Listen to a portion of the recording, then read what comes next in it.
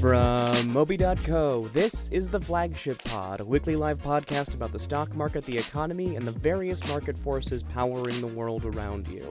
As always, I'm your host, Peter Starr, bringing you this time one more solo episode as our analyst team is currently bogged down with a lot of product stuff.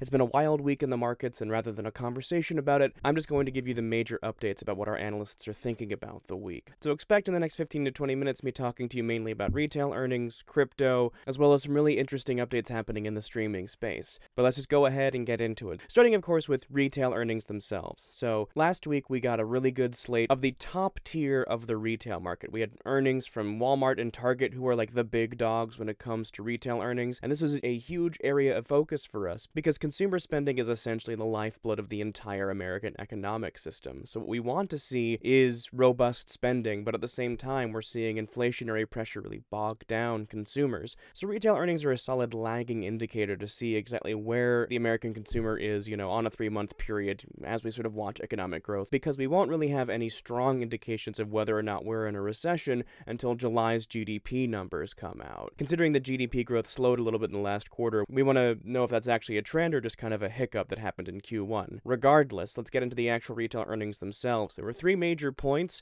Target, Walmart, and Home Depot, with this week being more Lowe's, Costco, and kind of the B tier of specialty retail. And let's get the big things out of the way first. Target managed to do a really good job despite reducing their guidance. They managed to just barely hold on to revenue expectations, and Target stock managed to rise a little bit. The real standout, though, was Walmart stock, who actually raised their guidance for the year while essentially hitting their revenue expectations. So let's dive into this real quick and try to get a better sense of what's happening here. Overall, government reports have showed retail spending is actually slowing down a little bit. It's still growing month over month, quarter over quarter, but it's not growing as fast as it should. And Walmart earnings is a really great way for us to see precisely where that growth is happening and where that limitation may be occurring. The headline here is that Walmart executives are actually seeing some strain on the U.S. consumer. Walmart's earnings took into account the simple fact that, basically people are shifting their spending habits from wants to needs. Walmart and Target are going to thrive on the back of them being able to sell essentials. And this became really clear because the Walmart executive team managed to give us a lot of really good indications about exactly where that shift is happening. Things like TVs couldn't be sold unless there were pretty significant promotions, and so Walmart management is shifting their perspective moving forward, making sure that they're not going to, bite into their margins by, offering these products. By making this huge shift into grocery over the past few years, Walmart has really set themselves up to be very successful in this new environment. And so, honestly, that's more encouraging to see than anything, because what we're watching right now is inflation hit kind of its apex, right? Inflation basically peaked in June, but inflationary pressure basically goes up every month. Prices go up while wages, stay stagnant in order to, combat inflation. And so, the worst pain the U.S. consumer is going to be in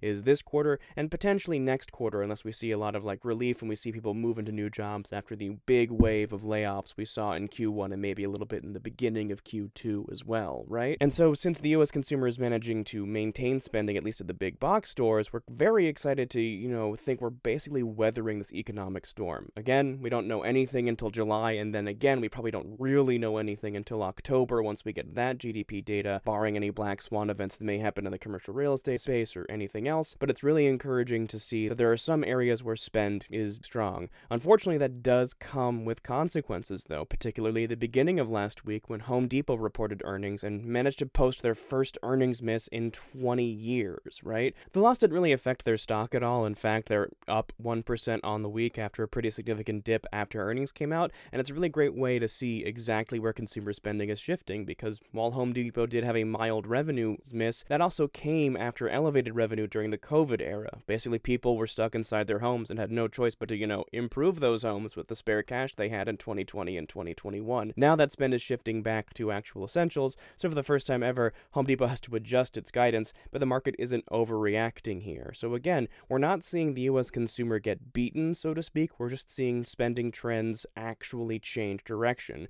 which is why we've been having a big focus on travel lately. Because truly, with basically the whole market saying COVID is over, we are shifting our perspective from going inside buying things to going outside and having experiences. So if you go to our website, you can check out our latest analysis on Cedar Fair, which is a regional theme park stock, which has a lot of relative strengths compared to the rest of the theme park market that we're really excited about. At the same time, we also added Delta to our airlines portfolio, so now our major stock strategies here at Moby.co Mobi.co are in United Airlines and Delta Airlines. And of course, you can head on over to app.mobi.co, get a quick 14-day trial, see what we're thinking about in terms of the long-term view, because these podcasts and our emails coming out are more sort of like the pulse check, the sort of high-level view, whereas our actual analysis is more of the in-depth view. So we really hope you check that out there. And to get back to retail real fast as well, we're really seeing those shifts in consumer spending go from wants to needs with other specialty retailers as well. Foot Locker actually dropped 25% in value off of a big revenue miss, basically on the same idea. Not only that, they had to drop their guidance as well, and basically, people don't need shoes right now, so they're not shopping as much at Foot Locker, which is a trend we're going to keep watching. We're really interested to see if stores like Dick's Sporting Goods and Best Buy can pull off some gains next week when they report earnings,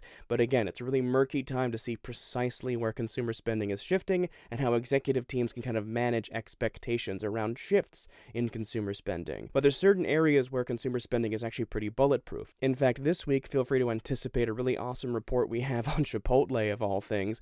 Their price point basically seems bulletproof, and they're doing an excellent job of managing their margins. But again, check out app.mobi.co more around the middle of the week once we get that report out. So all in all, really, the headline here is that the U.S. consumer is basically undefeatable right now, for now, and we're maybe really aiming at the potential for a soft landing here, barring any black swan events. Again, there's still a lot of troubling signs coming out of the commercial real estate industry, but, everyone's been saying that since remote work actually started, so we haven't seen any real dominoes fall there yet, and since we are not seeing huge impacts to consumer spending, we're beginning to really think that things are more bullish than bearish. But again, debt ceiling talks are this week as well, and if, the GOP decides they want to blow everything up and let us default, that can cause a whole other side of mayhem and be devastating for the U.S. economy. We'll see how that plays out, but at the beginning of the week, it's going to be a lot of bluster because, again, this is the primary time where the GOP has maximum negotiating power, and so you're going to hear a lot of really negative-sounding noise. I really don't think the Republicans are interested in blowing up the whole economy. There are elements in that party that kind of are,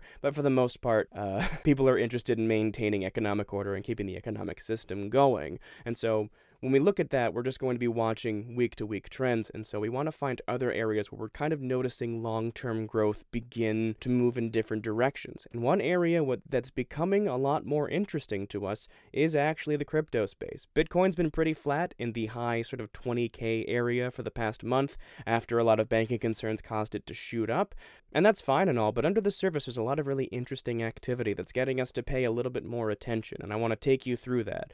First and foremost, on May 1st, so, 20 days ago, sorry we're only getting this report to you now, Bitcoin's blockchain had the most daily transactions basically ever posted to it. Basically, activity is skyrocketing on the Bitcoin network in anticipation of a lot of developments. Basically, Bitcoin now has the technology to allow developers to launch NFT-esque assets. They're not exactly NFTs, they're kind of like NFTs. I mean, I can't believe I'm saying the word NFT in God's own 2023, but here we are, folks. And so a lot of the activity on the Bitcoin network is people developing NFT addresses for a single Satoshi, which is the smallest possible unit of value you can have on the Bitcoin blockchain. Don't worry about the gobbledygook, y'all. Just understand activity is entering the space again, and people are developing NFT-esque projects on Bitcoin now.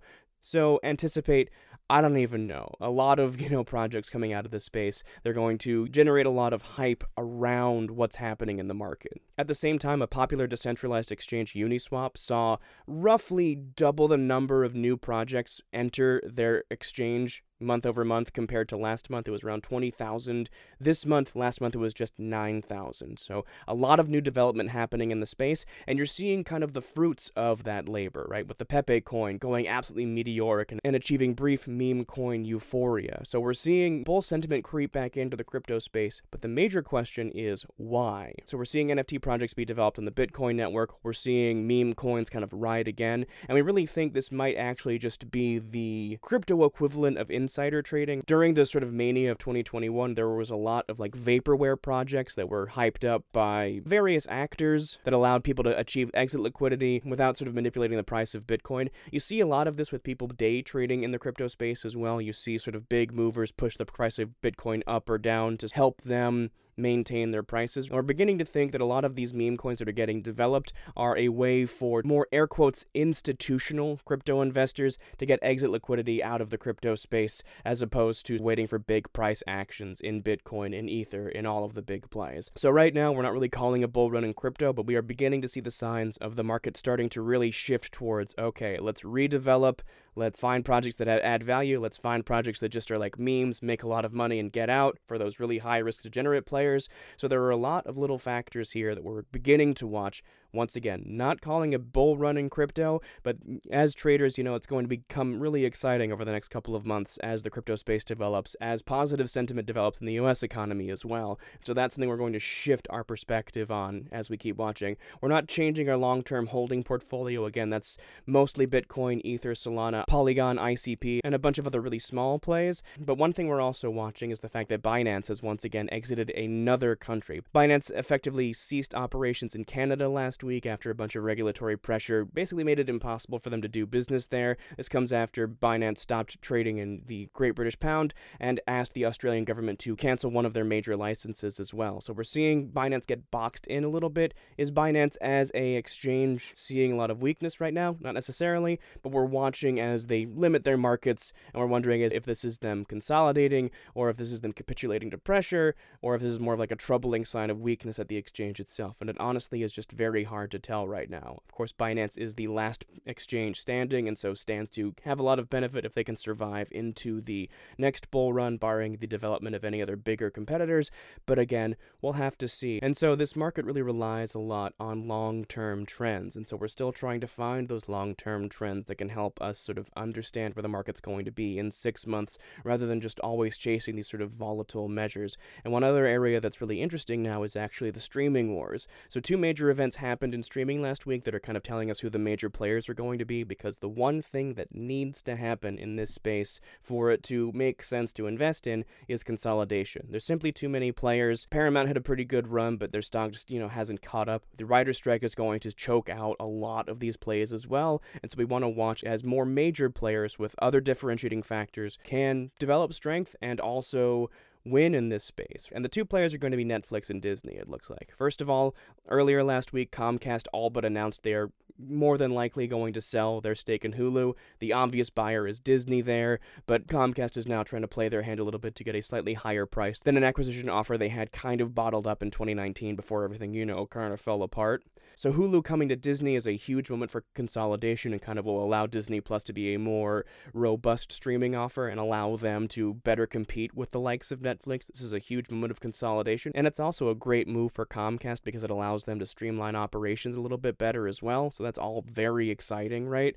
And at the same time, Netflix is showing that they can survive and make revenue in lots of different ways. They announced last week that they have 5 million new subscribers in their ad-supported tier. Remember, Netflix now has a cheaper option that allows you to watch, but, watch with ads, so to speak. And that absolutely soared last week, because not only does this tier have 5 million subscribers, 25% of all new subscribers are joining the ad-supported tier, which, is a little interesting to say, because why are we excited about customers joining a less expensive tier? Well, the paradox here is pretty simple. Netflix will basically make more money from the ad-supported tier than any other one, because the margins they make up in ads tend to be crazy as long as they execute on that well. So we're not quite ready to initiate a new strategy in Netflix yet, but things are trending in a really, really positive direction. And again, setting up for that final battle between Netflix and Disney Plus in this new era of streaming, as the streaming services hopefully consolidate and get back to a bunch of major players, as opposed to the very fractious and hard to parse industry we have now. And that's effectively it. What we're watching this week is more software and specialty retail earnings, of course.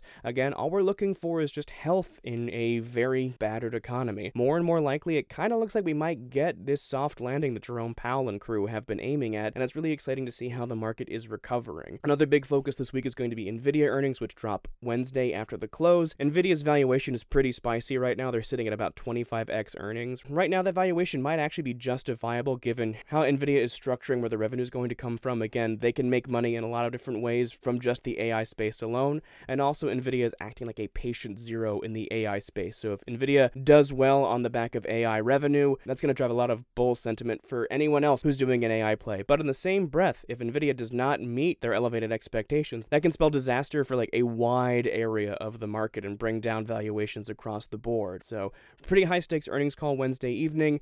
And other than that, we're just trying to see where consumer spending is shifting and and see how this economy is maintaining strength. Of course, all of this gets blown up if the GOP takes the nuclear option and says we're just not going to raise the debt ceiling at all, we're just not going to listen.